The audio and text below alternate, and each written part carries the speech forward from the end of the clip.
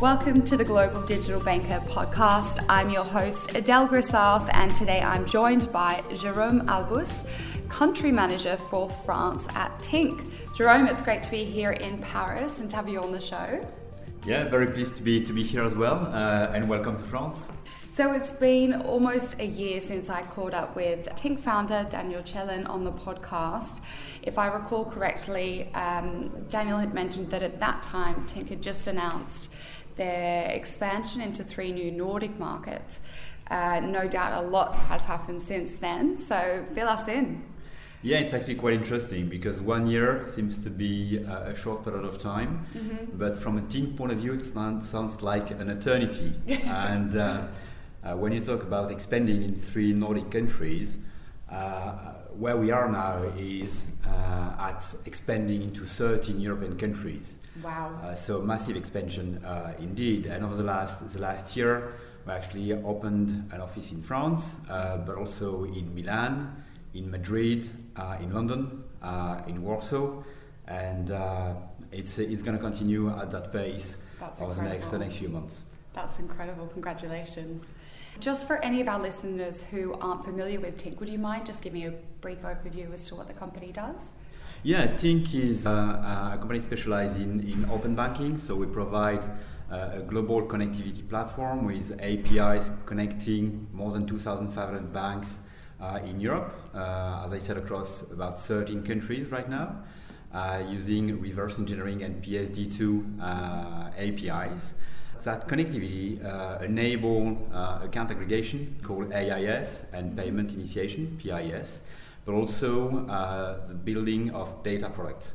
And we have a lot of plans around data products. It starts with data enrichment, categorization, but then it goes into PFM, personal finance management, and then a bunch of different business cases for different type of industry, from credit scoring, KYC, and many other ones that people like to implement nowadays.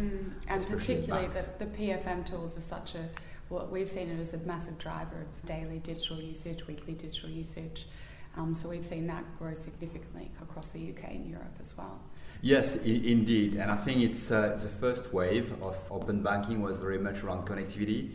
When I say was, it's not done yet, especially with PSD2. Yes. So there is still a lot to build across the different countries, but it's kind of up and running. And so the big focus, or at least a large chunk of our focus over the next months and years, is going to be about data. And PFM is a starting point of data management, what we can do with it. There is a huge appetite on the marketplace because it's a generic term, but you have a lot of potential business case behind personal finance. We already think, by the way, about business finance management as another topic, which is really hot right now, is a corporate account. Yes, definitely. I mean, SMEs and small businesses have some of the largest appetite for digital innovation, and we have seen that they've been an underserved market previously. So, yeah, as you mentioned, such a great opportunity. Yeah, it's a fantastic one, and I have to say that from a connectivity point of view, it's still middle age in most countries, or very complicated or very domestic specific. So you have to have specific tools or connect to specific networks in every country at best, and but most of the time you still have to build and develop point-to-point interface, with flat file and so on. So it's unstable, difficult to maintain, expensive to set up, and so on. And with APIs, you have an up and running application within seconds, because you just have to input your credential and you get access to all of your accounts. So makes life different, and I think it's simpler. a lot simpler. But again, like for PFM, I think it's very much like the first phase, because once you have access to the data connectivity from an SME point of view, it does really change the way you run your treasury, you manage your accounting. It's a big enabler for stronger visibility and eventually for real-time data management as well, and finance management. And I mean, when it comes to open banking in France, RFI Group data shows that 15% of French consumers are currently interested in it and can see the benefits from it. 46% are uncertain but open to understanding the benefits to making an informed decision in that space, and about 39% are hesitant. So overall, it's only about 7% less than the global average from a consumer perspective. There's still a long way to go on that education piece around open banking. What's the journey been like in France so far for Tink operating in this space? Well, we created this office a very short time ago. It's like about 4 or 5 months ago. So it's been a journey already, but a short one in the meantime. I have to say that the overall impression has been very positive so far. You know, it's when we knock on the door of a bank, of a consulting firm, of an insurance, and anybody basically in the financial ecosystem, we are welcome. And we feel welcome. It doesn't always mean that there is a project, short-term project, but at least people are all very interested to hear what we have to say. We are a new challenger on this market coming from Sweden. It does create a lot of interest because so far we only saw about 3 local players on the French markets. Doing pretty much all the same, and so having a new solution coming in has been very well received because it always brings a bit of competition, of course, and with competition, always a lot of innovation. Definitely, and especially, you know, as Tink's been operating in other markets, I guess that brings a bit of a brand integrity and customer trust. If they're to partner with you, they've already seen how you've implemented this successfully with other organisations. So that must also help with that competitive nature. Yeah, especially, and the fact that we're coming from the Nordics, from Sweden, is actually very, very well received. Not only because the French really like the Swedish, but also because it's a country that has been seen as ahead of the curve from a digital point of view for quite a long time now. Yeah, definitely. They had many different types of solutions like Switch, for example, for instant payments, and so it's very well received, and people are eager to see what we have to demonstrate and talk about. Brilliant. And what would you say the greatest impacts that Tink's presence in France would be on working with the local banks here? I think what's going to be very interesting is to bring in France all innovation that we already implemented or that we are implementing elsewhere. Having visibility on 13 countries so far, and it's expanding very quickly, is giving us a unique exposure to other business case and what people are doing in all of those countries. And so we are building up the application on that basis, and I think it's actually very well received. Everybody wants to be the first one. Yes. You don't want to implement what's been implemented already 20 times before you, and having this visibility and experience coming from outside is quite unique as far as we are concerned. Yeah, definitely. And what have been some of the challenges faced? From a French market point of view, I would say that the biggest challenge is probably to be the last one, at least, so far, of the local players to come into this market. So 3 of them already well established are local players, and they've been around for a long time.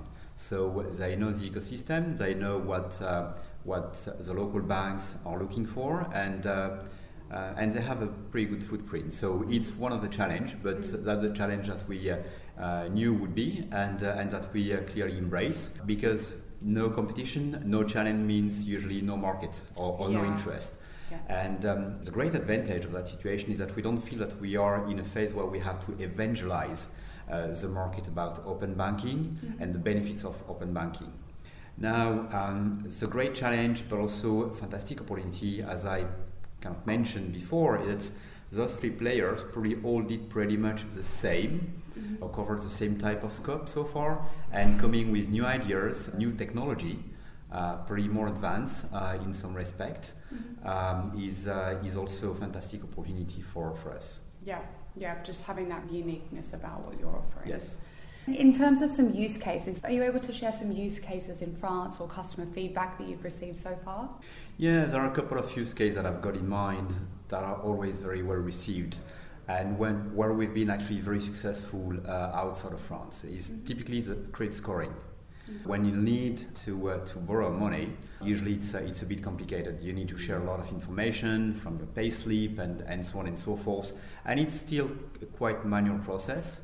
From the other side, banks or lenders never really have access to enough data to be able to score at the right level. What I mean by that is that they often have access to your income, but they don't really understand or know or have ways to understand your spendings and your habits. Yeah. With our solution, getting access to all the data over a few months eventually enables the lenders to have much more accuracy and be able on the fly to provide a proper scoring based on income as well as expense, left to spending habits. So they've got all of that, and this business case has been very well received because it's a good way to reduce the risk from a lender point of view, but also to be much more proactive, reactive, and more aggressive in terms of rates that you can give to the end customer. And a lot quicker, I would imagine. And a lot quicker, yes. Yeah. And ultimately, that's what people want, especially when they're looking to borrow or lend.